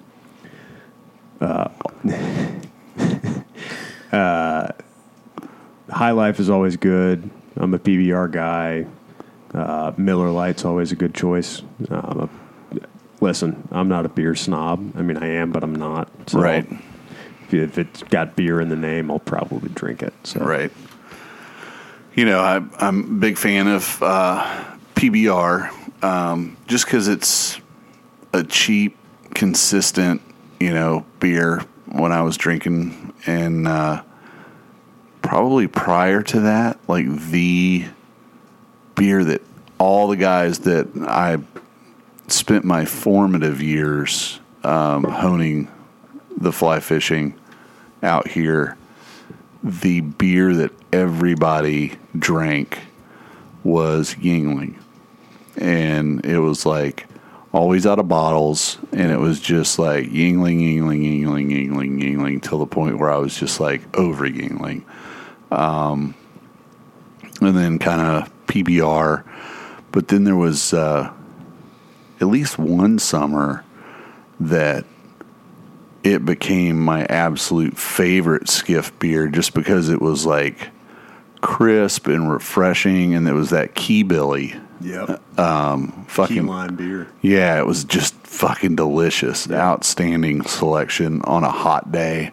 God, what are some of the, a good Modelo. And you can't help but notice with Modelo, it's almost like it was born to be a skiff beer because the shape of the bottle, it's hard to spill. You can sit it down on the deck. It might slide around a little bit, but it's not going to tip over. Little stubbies. Yeah. And I got to give credit to where it was due. I mean, Sweetwater's guide beer The guide beer was good. was a really good boat beer. Hard to track down now. Yeah, no, it's Impossible. hard. It's definitely hard Okay, to did find. they I quit don't making think it? Yeah, I make it. don't think they make it anymore. Okay. So, I mean, but I liked it. later in the day, if I'm having a couple, I'll get into the heavier stuff, some IPAs, depends. If it's an all-day affair, I'll have an all-hands or two, or heck, I'll bring a bottle of liquor on the boat and make some cocktails. Right. It really depends. It has to be situational. Yeah. Situational awareness is everything. Gotcha. Ben, any notes? Anything?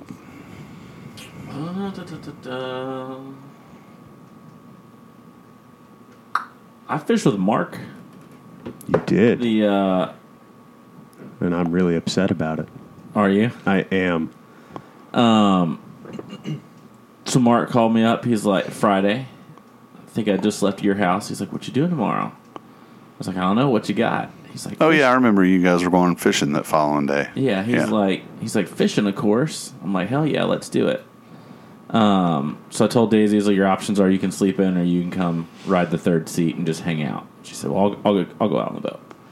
So we met Mark at his preferred ramp, took off pretty good ways, pulled into our first couple shorelines. There wasn't a lot going on, and we slowly crept our way back to the ramp and motored in on one pocket because some people were on where we actually wanted to be, so we had to move to like the backup plan, and we saw like an orange life jacket in the trees, and kept going.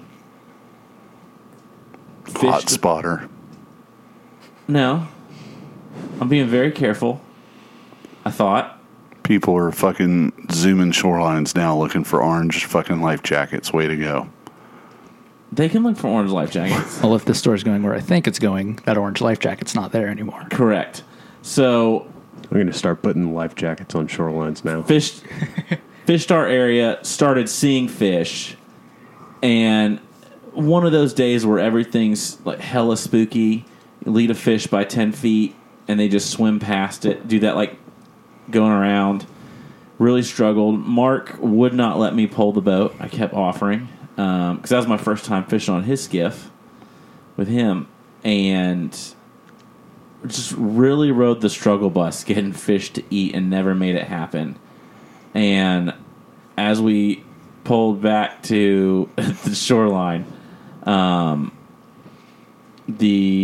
out the orange life jacket was a channel marker.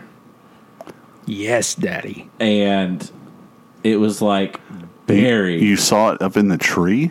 It was under a tree. Under a tree. Like hit the wave, tree fell over. It'd been there a pretty good while. Start breaking limbs. Climbed out of the boat, broke limbs, pulled it off, got amped, and I offered it to Mark, but I think he saw the excitement on my face, and I was like, dude, your boat, your trip, your marker. He's like, no, you keep it. So I didn't give him a second chance to change his mind. Fished a little bit more. What marker number? 20. 20.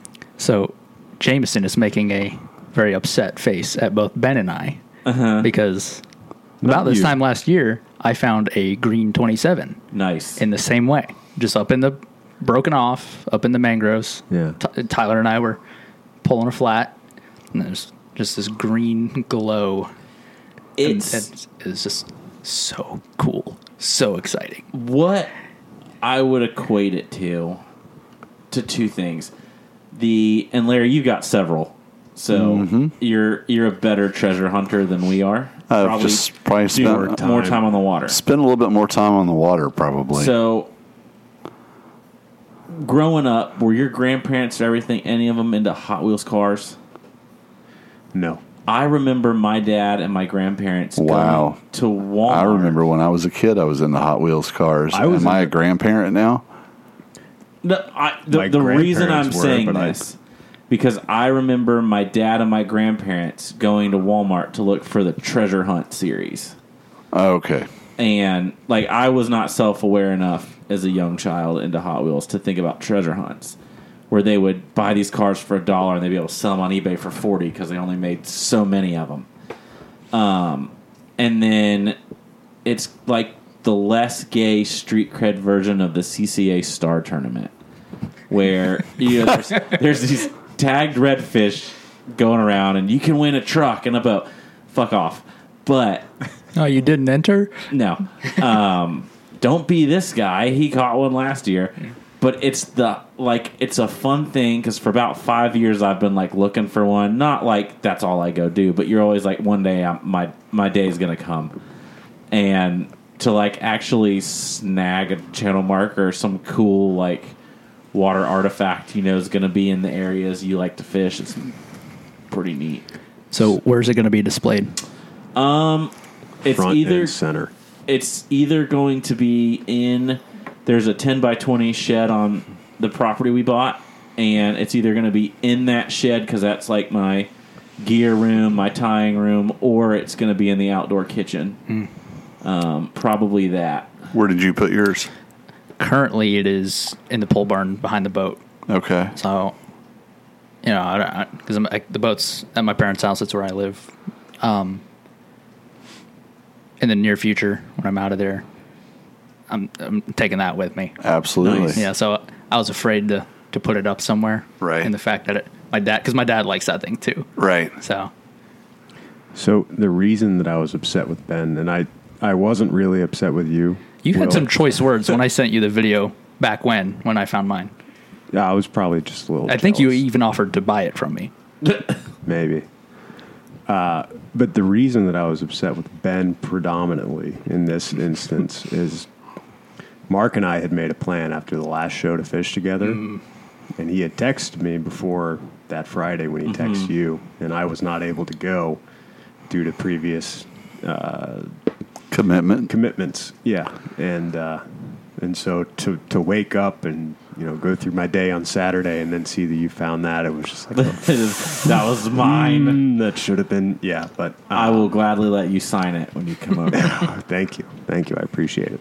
I will sign it for you. But no, I'm happy for you. I mean, I think it's really cool to be able to have something that you legitimately found, and for us, it's like trading cards. I mean, they're hard to come by, and it's only found by time on the water. Yeah. So, without stealing them. Right. Yeah. Yeah. And there's other things out there, like there's other little Easter egg type things. My dad's got an oyster lease that. So if you look in the cabinet behind on the top shelf, go ahead and open that up. That bottle, that was found in the lagoon, and you can tell by the color of it and like everything. Yeah. That was actually found between the beach and the lagoon, like on the backside of the dunes. Yeah. And I don't know how old it is, but it's not a contemporary bottle by any stretch of the imagination. It's back when every bottle had a different shape. Yeah. And that was one of those where just by happenstance, I was in some Tupperware and needed to stretch my legs and got out and just standing in the marsh, and I happened to look over and I was like, what the fuck is that? And I waddled over there. No message in the bottle. It was like packed full of dirt. And then there's other areas where I've found the shell casings from where they used to do the strafing of the target over there on the beach and whatnot. There's a lot of cool things that you can find out there. Vertebrae there of bovine. So yeah, I definitely identify and get down with the whole treasure hunts while you're out there. There's definitely a cool vibe to it. So, I've got 2 green markers and 1 red marker, as well as 2 manatee zone signs. I had all from markers that have been broken off and washed up and abandoned. I had my shot at a marker. It was after a hurricane. It was busted on the pole, and it was just laying in the water. It would have taken some effort to get it off of the post that it was still on. But that was my chance, and I never did it because I was always scared of repercussions or whatever, because it was, right there on the river, right by the boat ramp. So I never messed with it. But to this day, I always kick myself for not going and trying. So yeah, we'll find one. Your boat's almost done. You'll be out there a bunch. I think that the laws of salvage on the sea. If a marker gets broken off, or even the pole and the channel marker sign is still affixed to it, and it's no longer marking a channel, and you find it's fair recoverable. Game. You could also argue that you should get it out of there. Yeah, because it's a hazard to navigation potentially. The last one that I got, literally, I don't know whether it rotted off or it got hit by, something and broken off. It was up against the shoreline under some mangroves at a particular cut that goes into the backwaters. And it had no less than 4 huge bolts through to get it off the telephone pole, and I just so happened to have a pair of channel locks and a large adjustable wrench, and I hopped in the water and unbolted that motherfucker, and away it went with me.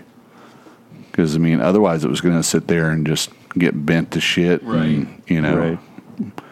rot away or whatever. What was yours wooden? Yeah. And yours were metal. No, I've got 3 of the wooden channel markers. Okay. 2 greens and a red, and then I've got 2 metal manatee. Okay. And then like that sign that's covered in stickers, that was from our boat ramp here. It's one of the manatee information signs. And when Matthew came through, we had been putting stickers on it at our boat ramp forever, and it got blown away during Matthew. And probably for a month, it was just gone. And coming back in from fishing one day and just looking, you know, it was like, what is that square thing on the bottom? Hopped out. There it was. So it came back to the house. I wonder what the equivalent would be for, you know, trout guys and drift boats, you know? Yeah, I don't know. Like I know the trout guys, especially in the Appalachian, is the, you know, delayed harvest or what are some of the other Like the different signs and stuff. signs, but- Yeah. I don't know. And do they, I mean, like most of the channel markers that I've seen, it's like either after a big storm and, you know, it's getting buffeted by the wind. And, you know, usually it's got a large bolt that's going through it and through the pole that it's mounted to. And they usually have maybe a large washer. And when you find them, you can see where it's just, you know, wallered through and fallen off, you know. And I'm sure the hardware, because it's stainless hardware, is probably still on that pole.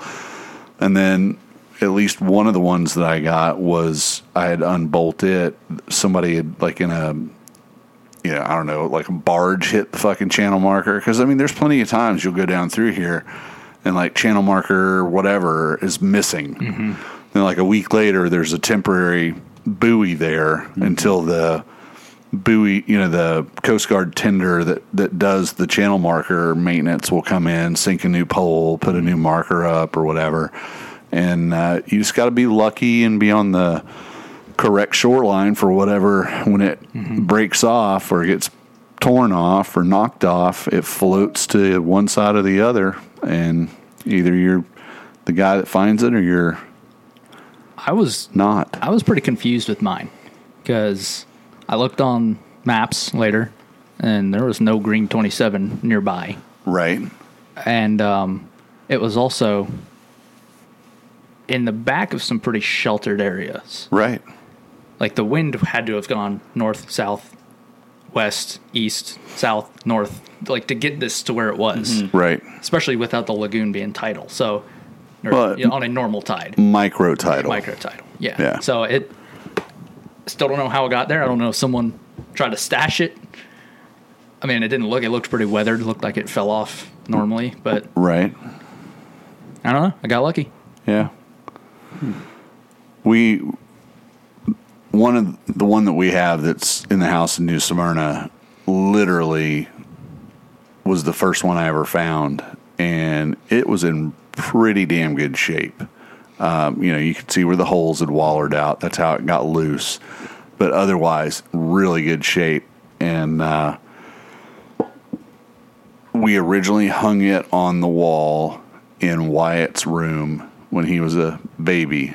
It was part of the decor. It was the channel marker and then some Von Cochran artwork. That was his nursery. And then when we moved here, we actually had it over the mantle on the fireplace. And then it got booted for a Borsky that we got framed. So it's actually sitting, I think it's in the garage right now. Yeah, it's in the garage. I haven't decided where I'm going to put it yet. But yeah, it's one of those treasures that you just hang on to, you know. Yep. It's like they don't come very often. So Right. I have some forestry signs and other signs to make up for it, but yeah. that's on the list. Well, speaking of channel markers, if you happen to look down the lagoon, Past channel, the marker 7. past channel marker 7. See a little bit of smoke on the horizon. Holy shit, it's the fucking mail barge. Hopefully it doesn't hit any of those channel markers. Unless it means Jameson gets one. So we have a standard office size envelope I like it. Official. from the Old City Fly Shop in St. Heyo. Augustine, Florida, addressed to the Taylor Trash Crew. And there is no letter in here. Sad. I mean, you would think that in the absence of a letter, we could have at least had like some kind of little like, almost like a petroglyph or, you know, something like that, like out of crayon that Travis could have done that would have explained something. But having known that he just got back from a trip to North Carolina doing a little trout fishing, it appears that while he was on his merry way in his travels, he picked up some stickers what's he and thinking decided of to us? share Whole sticky stickers handful. with everybody here around the table. So I'm just going to pass the whole envelope around. If you see something you like, take it.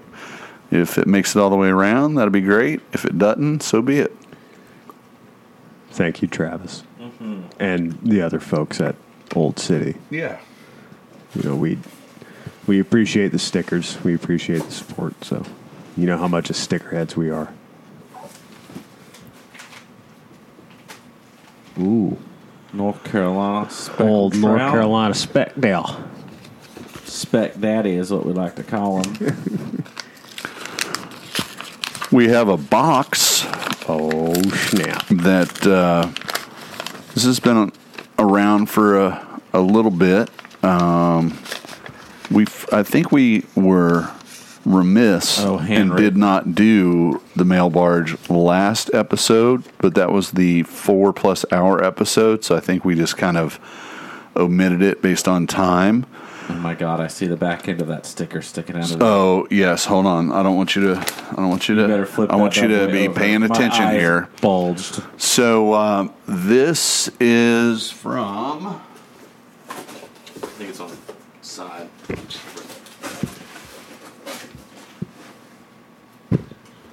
Jake Oliver, and Jake Oliver has a new little endeavor called Fish and Grits. If you're not following him on Instagram, you should. It's kind of cool. He included a handwritten note to the Taylor Trash Crew. Keep up the good work with the podcast and everything you are doing with MDC. I've been listening since the After Dark days.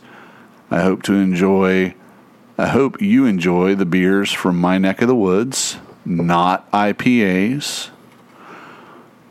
Hope you like the shirts and stickers I've been designing as well. If you follow @fish.and.grits on Instagram, I should have some new stuff coming soon. I'm just a little fella trying to make some extra money for beer and 2-stroke oil. Cheers. P.S. Please tell Carl this note was handwritten. Well, if Carl happens to be listening, he'll know. For those of you that don't know, Carl is back down to the minors. Not saying he won't be back at the table, but he made a move down South Florida, so it's a little tough for him to warm up the old oak chair at the table. But we will certainly pass the word if we see him, because we know that Carl is an aficionado of the handwritten note. So, first and foremost, big, fat bundle Juicy, of stickers. Oh baby! And speaking of signs, and being the one that's privileged enough to open the package, there are 4 here. Okay. Tonight was one of those days. Thank God. Tonight was one of those days where it paid to be. Jeff, thank you you know- for not being cheap. Check this Manatee Zone sign out. Yes, sir. That's awesome. Save the grass. Eat a manatee. Love it. Love it. Love it. Open So- that season, baby. Go ahead and pass those around. We've got this oval fish and grits, little tiller action. Nice. Like that. Love me a good tiller. Oh, it's a Sam's Clan, Ricky. Oh, nice. It looks like but the eyes, it looks like a Jawa. Oh, it sure does. But I think it's a Yeti. Giant. It is. Nice. And then we've got just a complete selection of fish and grits. Team No Sleep, which is a skiffy looking thing. We've got, this is pretty cool, the Osprey swooping in on the jet skier. Yeah. Nice. Yeah, that's pretty rad. This guy gets it. Squeezing lemons, very overlooked yet awesome sport fish. Oh, The Jack Crevalle. Hey, baby. And then, oh wow, fish and grits, very a la the Sims trout with the cowboy on the back. I like it. It's a manatee with the angler on its back with the cowboy. Pretty cool. So I'll pass these around. You guys help yourselves. Thank you. Very much so. Jake, thanks again. I'm going to continue digging in the box here. It only gets better, fellas. Oh, boy.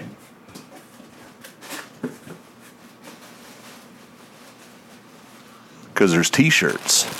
Heyo. All right. So when I gave him sizes, it was for Mark and Ben and myself and Jameson. Jameson is an XL. Last time I checked. So there you go, sir. Oh, heck yeah. Ben, an XL. Thank you, sir.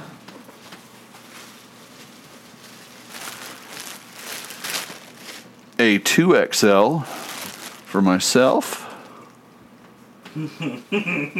Dope. And for Mark, we'll obviously put it back for him. He missed out on stickers tonight. A 2XL. Wow. Pretty sick. Pretty epic. J-Mo, get a picture of this for the gram. Ben's drunk. Yeah, on my one beer and He's a cup had of one coffee. beer. With pulp. The coffee did have pulp. Thank you, Will. We have some pretty old school Oh, those are the good koozies. Foamies, baby. foamy, And not like yuppie foamies. and it says bottoms up because it's upside down. I dig. Oh, the guys that use these for the casting platform? For Yeah. the turnbuckle? Oh, there you go. There you go. Maybe that's what the reference is. Ben, here you go. Thank you, sir. And what would a koozie be without some beer? He's from down Fort Pierce way. So what do we have here from Sailfish Brewing? Tag and Release Amber Ale. Yes. He's heard the earlier episodes. He knew that we didn't want any more IPAs. or Yeah, anything like that. absolutely. He's been listening since way old school. I cannot wait to put this in the fridge and try one of these. Yeah, great mail barge package, man. For well sure. done. Very well done. So, all right. Well, I guess the only other thing we have to talk about, and it's coming up faster than any of us really realize, is if you've been watching, we've been having some guest appearances on our Instagram from different folks at Marine Discovery Center that are going to be directly impacted by the fundraising that we've been doing over the last few years. This will be the 4th annual Dinghy Derby. September 30th will be the thingy before the dinghy. We still have not made entry available yet through the website, but we will be very, very shortly. We're kind of going over the last few details. There's going to be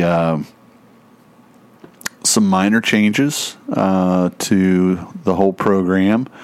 One of the biggest things is the route for the Derby from year 1 to year 3, because if you remember, year 2 was kind of blown out. We didn't get to do the water portion.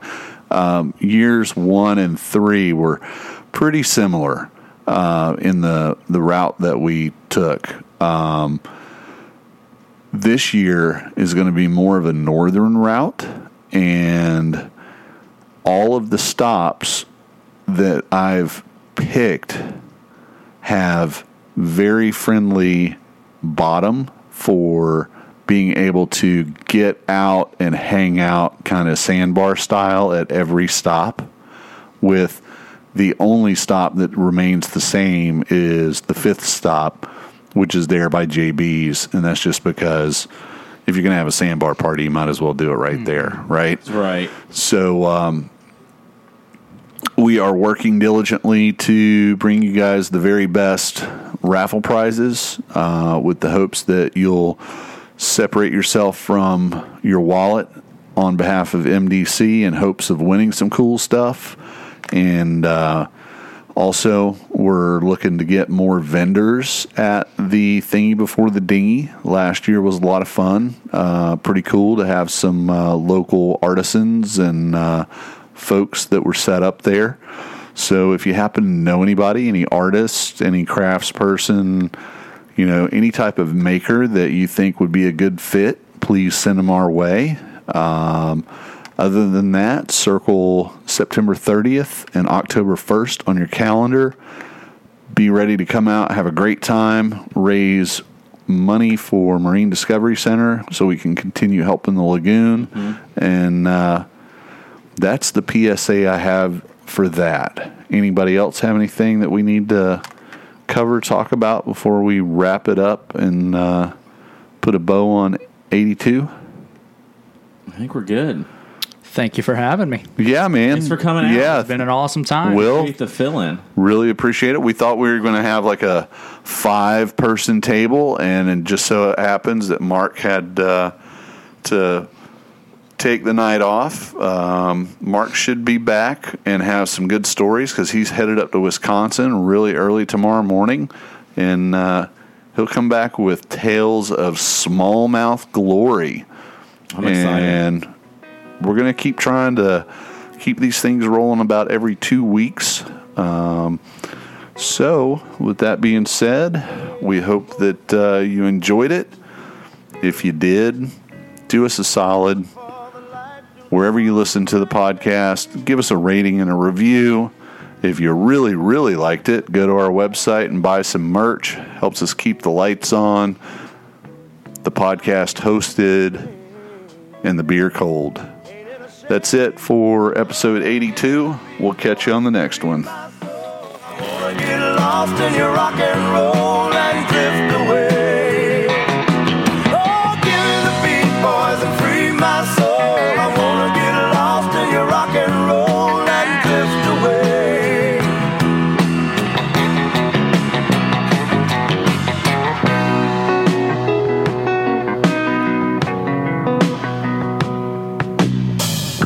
Beginning to think that I'm wasting time. I don't understand the things I do. The world outside looks so unkind, and I'm counting on you to carry me through. Oh, give me the beat, boys, and free my soul. I wanna get lost in your rock and roll and drift away. Yeah, give me the beat, boys, and free my soul. I wanna get lost in your rock and roll and drift away.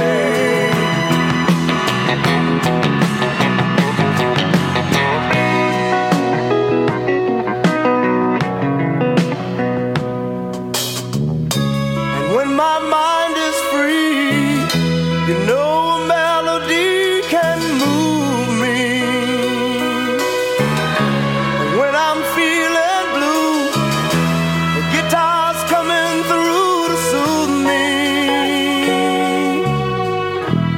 Thanks for the joy that you've given me. I want you to know I believe in your song, in rhythm and rhyme and harmony. You've helped me along, making me strong. Oh, give me the beat, boys, and free my soul. I wanna get lost in your rock and roll and drift away. Give me the beat, boys, and free my soul. I wanna get lost in your rock and roll and drift away.